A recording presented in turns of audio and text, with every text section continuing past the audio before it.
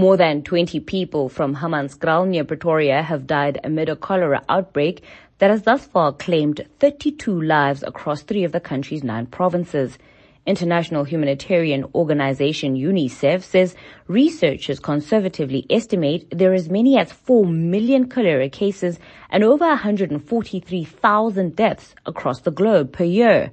In Hammanskraal's Kanana Kamogelo Stock's grandmother, Sarah Tlomelang, was one of the first fatalities reported from the Jubilee District Hospital, which continues to see patients who are presenting with cholera-related symptoms such as nausea, vomiting, and diarrhea. Stock, who was also treated for similar symptoms, details the night her 75-year-old grandmother fell ill. Coco went to bed and then she started saying that the cramps are getting to be severe. During the course of the night, around 10 p.m., Coco, she was very weak. I was starting now to help Coco to walk, taking Coco from the bedroom to the restroom because, she couldn't move on her own. Every time she tried to move on her own, she would just fall. She was weak. And then Friday morning, it was another story. Coco started vomiting now. Everything that Coco consumed was coming back. I sent my brother a call back and then we took Coco to Jubilee Hospital. Anxious, but still hopeful she'll get assistance, Stock, who recently gave birth, sent her ailing grandmother to Jubilee Hospital with her younger sister. What she describes next suggests several breaches of the guidelines on how to deal with a cholera patient.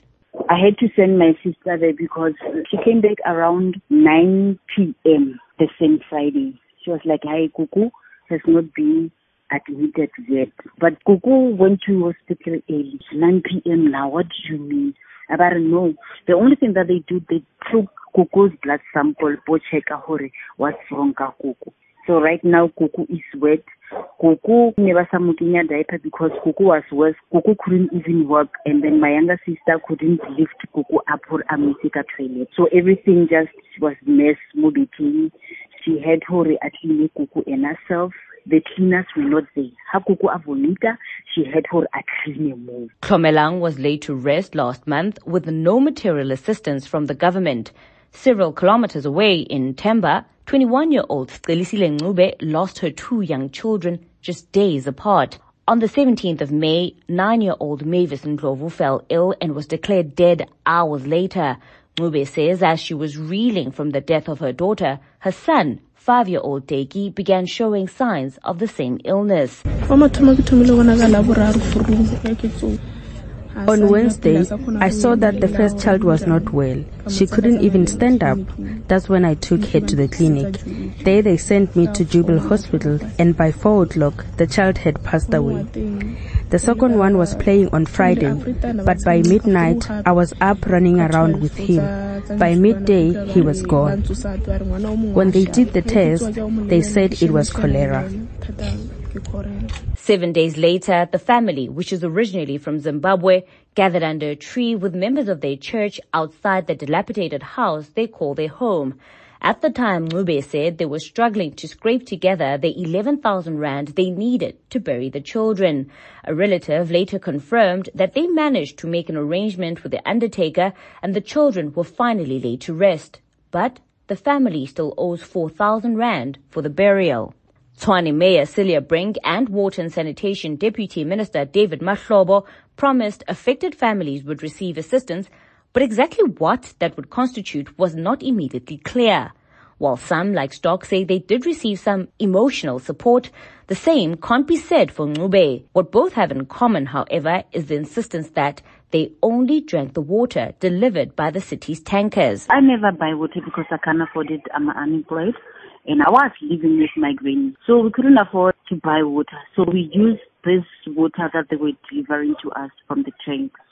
We never used tap water for cooking or brushing teeth or whatsoever. Or in general, we never consumed that tap water. We were only using the trap water. Here I am. I'm busy preparing a funeral for my granny, whereas she was drinking that water. They claimed that it was good. In response to the crisis, the city deployed more than 50 water tankers to Hammanskraal and surrounding areas and increased the frequency of its deliveries. It maintained the tankers had been cleared and were not the source of the outbreak.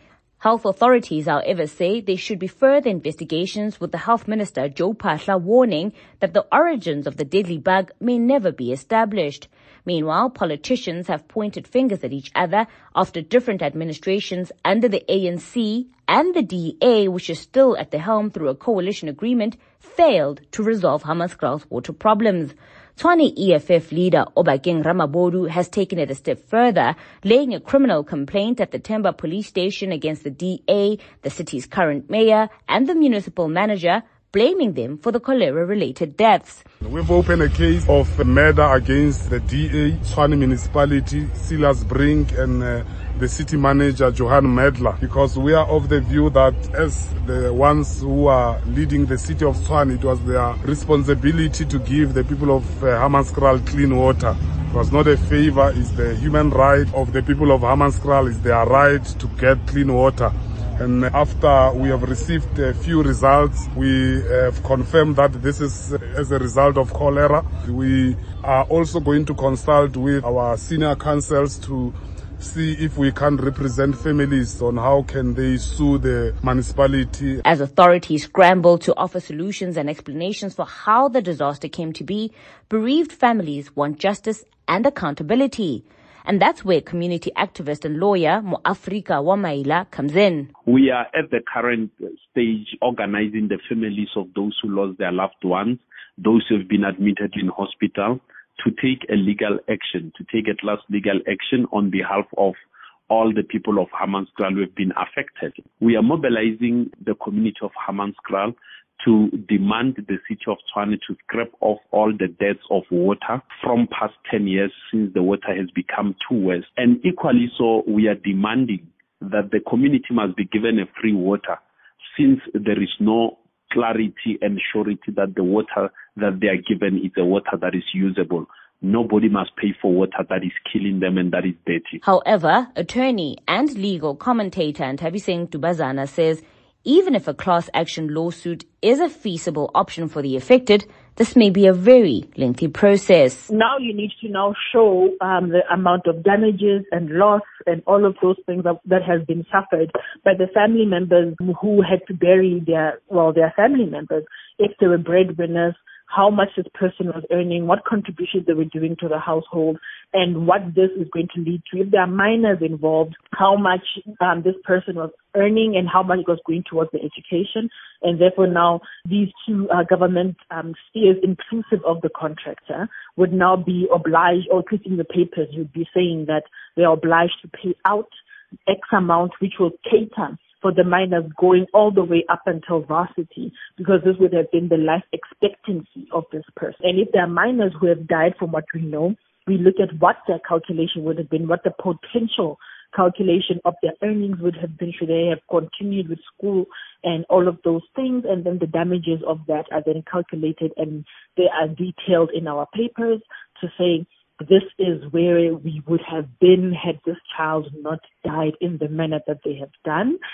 And also those ones who are currently in hospital who have not died. We're looking at their medical expenses, any kind of treatment they would have to undergo after being released from hospital due to whatever damages that has happened in their bodies and all of those things. So it's going to be quite a lengthy lawsuit, because it has to be accompanied by numerous medical affidavits and confirmations of what happened and what the possible outcome could have been for those who have died, what the possible outcome is going to be for those who are currently hospitalized, and then testing the waters to see if there's any way that they're going to be purified, what the cost implications of that is going to be. People who are currently forced to buy water because they can't drink from the taps. All of those things. It's going to be quite a lengthy lawsuit should anyone decide to start it. She says this can be achieved without evidence of the exact source of the outbreak. That's the beauty of our civil courts. It's on a balance of probability. It is not on a situation where it's beyond reasonable doubt, unlike criminal court. So if you can show that Ntabi, who happens to live in the area Hammanskraal, I drank water within 2-3 days of my being there, I felt sick. And then when the doctors confirmed it was due to cholera, and I was in Hammanskraal, therefore it can be deduced that it was from the water that is within that region. and then the courts can work from that. Remember, all you need to do is prove a 1% liability on behalf of the respondent. That's it. You don't need to prove more than that. And once you do that, then the court can work from there. Dubazana, however, says the people of Hammanskraal may try to force an immediate intervention, as some residents already want the municipality to do away with the tankers and rather install filters and purifiers in each home. So the urgency of this is there. It is apparent, it is glaring. So we need to make an application that whatever that the water and sanitation and municipality are currently doing, if it's not working, they make an application for an interdict to stop whatever they're doing and put in measures that are going to assist the residents of Hammanskraal to get clean water. But if there's nothing that is being done, just a normal motion court, but on an urgent application to say, these are the things that the municipality can do in the interim to ensure that the residents of Hammanskraal get clean and purified water, and therefore ensure their constitutional right to having clean water. I think it is a matter of necessity. The country is already in a vicious cycle of court victories that order the government to do what it's supposed to do, but these aren't implementable primarily because of government's own failure to protect its coffers and build and maintain the much-needed infrastructure. The DA, ANC, local government and national government have all had some role to play in where Hammanskraal finds itself today. And with all these competing interests, will anyone ever be held to account?